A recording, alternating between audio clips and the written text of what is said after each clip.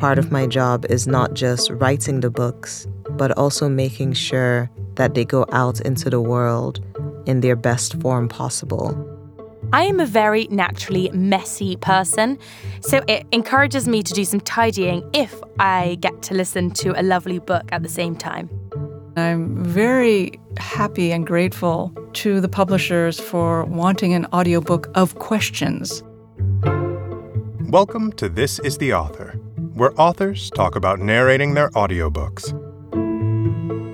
In this episode, meet author Akwaeke Emezi, entrepreneur and founder of Happy Not Perfect, Poppy Jamie, and writer and meditation teacher Susan Piver. These authors are thinking about some of the biggest questions in life, from identity to relationships. Tune in to hear Akwaeke Emezi on the experience of recording autobiographical stories, Poppy Jamie on the power of thought flexibility, and Susan Piver on the biggest questions about marriage. Enjoy. Hi, this is Akwaeke Emezi, author of Dear Senderan. I wrote my book because I wanted to document a certain period in my life that was hugely transformative. And I also wanted to have a book in my career that spoke directly to Black readers without having to translate or think about how it would be received. If I had to describe what it was like to record my audiobook in one word, that word would be rigorous. It's always hard to narrate books, but when it's autobiographical, I feel like there's a certain weight that comes with it, and having to relive moments that perhaps you're not that excited to go over once again. While recording the book, I realized that I had trouble pronouncing the writer's name, Nabokov. I'd been pronouncing it Nabokov my whole life until this point. I'm proud that I was able to narrate the book myself. It was something that was important to me, even though I knew it was going to be difficult. But I believe that as a storyteller, part of my job is not just writing the books, but also making sure that they go out into the world in their best form possible. And for this memoir, that meant that I had to narrate it, just to do justice to the stories that I was telling in it. If I wasn't going to record my audiobook, I would cast one of my friends who I write to in the book, just because I know that they understand the emotional context of the stories that are in there. And now, listen to a clip from my audiobook. It's the middle of June. The Black Sea is turquoise, stained by blooms of phytoplankton and polished with undulating mirrors, sunlight reflecting in ripples over the water. I stand on a tumble of rocks, holding an empty plastic water bottle, and listening as the waves spit foam into the quiet of the morning. Seagulls wheel and yell against the sky. A magician I am falling in love with has asked me to bring him back a drop or two of this sea, this specific sea, the one I am close to.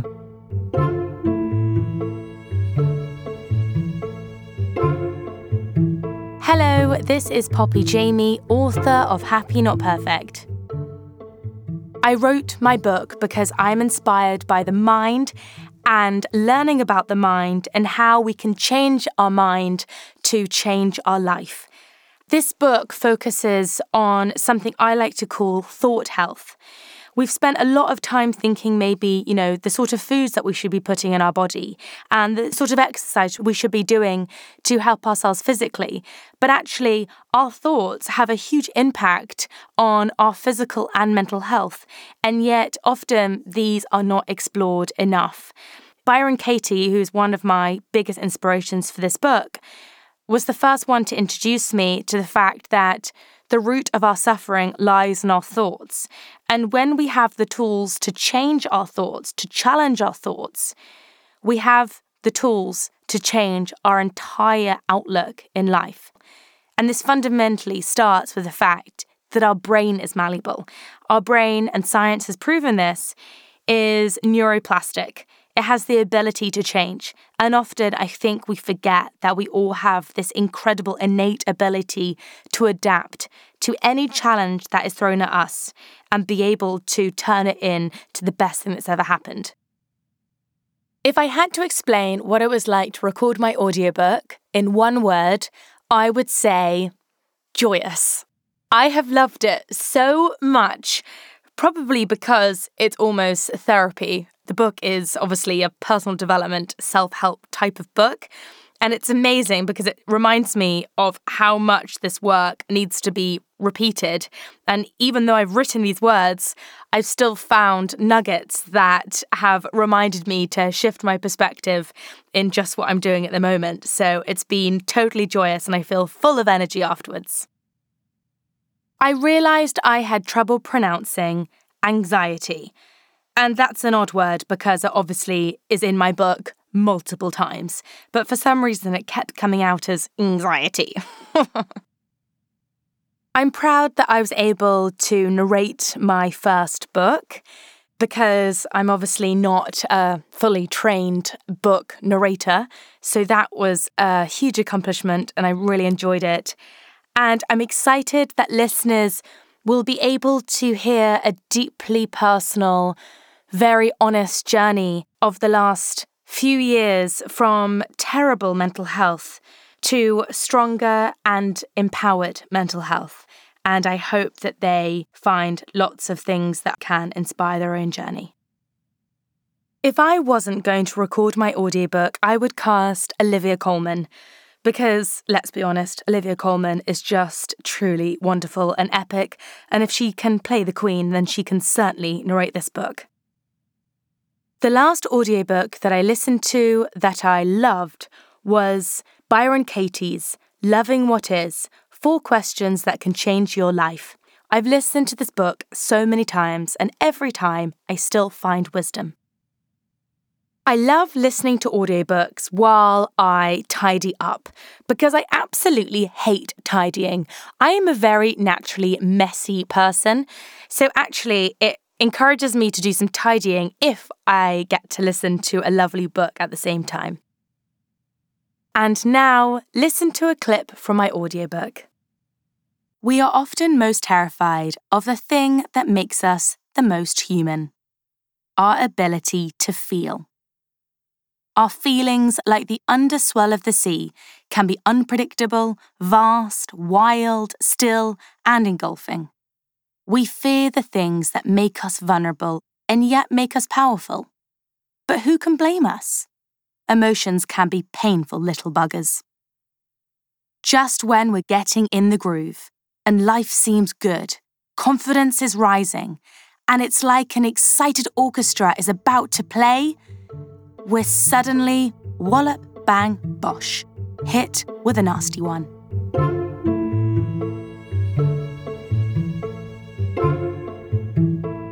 Hi, this is Susan Piver, author of The Hard Questions, 100 Essential Questions to Ask Before You Say I Do. I was inspired to write my book with questions to ask before you get married because I was getting married and I was terrified. I knew I loved the person I was going to marry, but so what? I loved my previous relationships too, but they hadn't worked out. What would make this any different? So I really sat down to think about it and realized that just because you love someone does not mean you will love your life together. And that one insight opened up a whole raft of questions about what would our life look like together. And I wrote them down and we answered them. Recording this audiobook was both very easy because Stacy and Phil did a great job and made it super simple for me. And it was also very intense because this is my first recording of this work, now revised, but that I originally wrote before I was married. 20 years have passed. And it was really interesting and meaningful to revisit her voice. 20 years ago, Susan. What was she thinking? What was she feeling? And to blend her voice and her presence with now, Susan. It really helped me see what a journey marriage has been, and I'm just so grateful I had the opportunity to do it. I realized I had trouble pronouncing the word divergent. Is it divergent or divergent? I'm still not quite sure.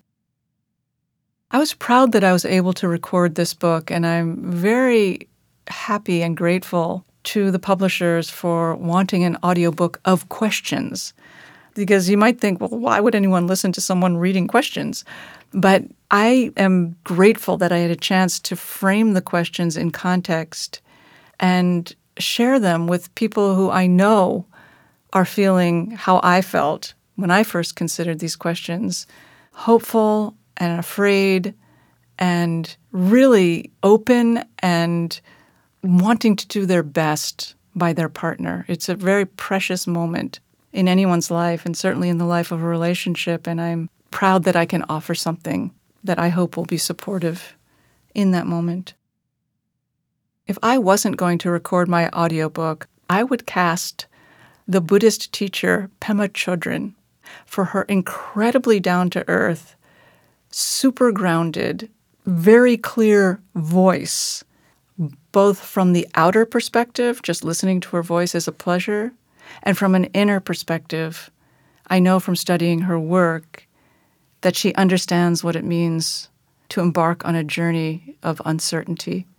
So that would be a dream. And now, hear Susan Piver read a clip from her audiobook. When my husband, Duncan, asked me to marry him, I immediately tried to break up with him. We had been together 5 years. Through his divorce, my move to another city, career upheavals, and trying to make things okay for his hurt, loving young son. I loved this man. I loved our relationship. But I couldn't imagine promising to love him or anyone for the rest of my life. How could such a thing be possible? Every relationship I had ever had up to this point, romantic or otherwise, showed me that feelings change.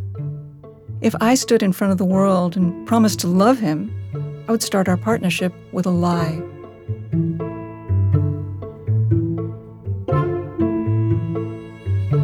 This is the Author is a production of Penguin Random House Audio. Thank you for listening. For more behind-the-mic content and audiobook recommendations, visit www.penguinrandomhouseaudio.com/nextlisten.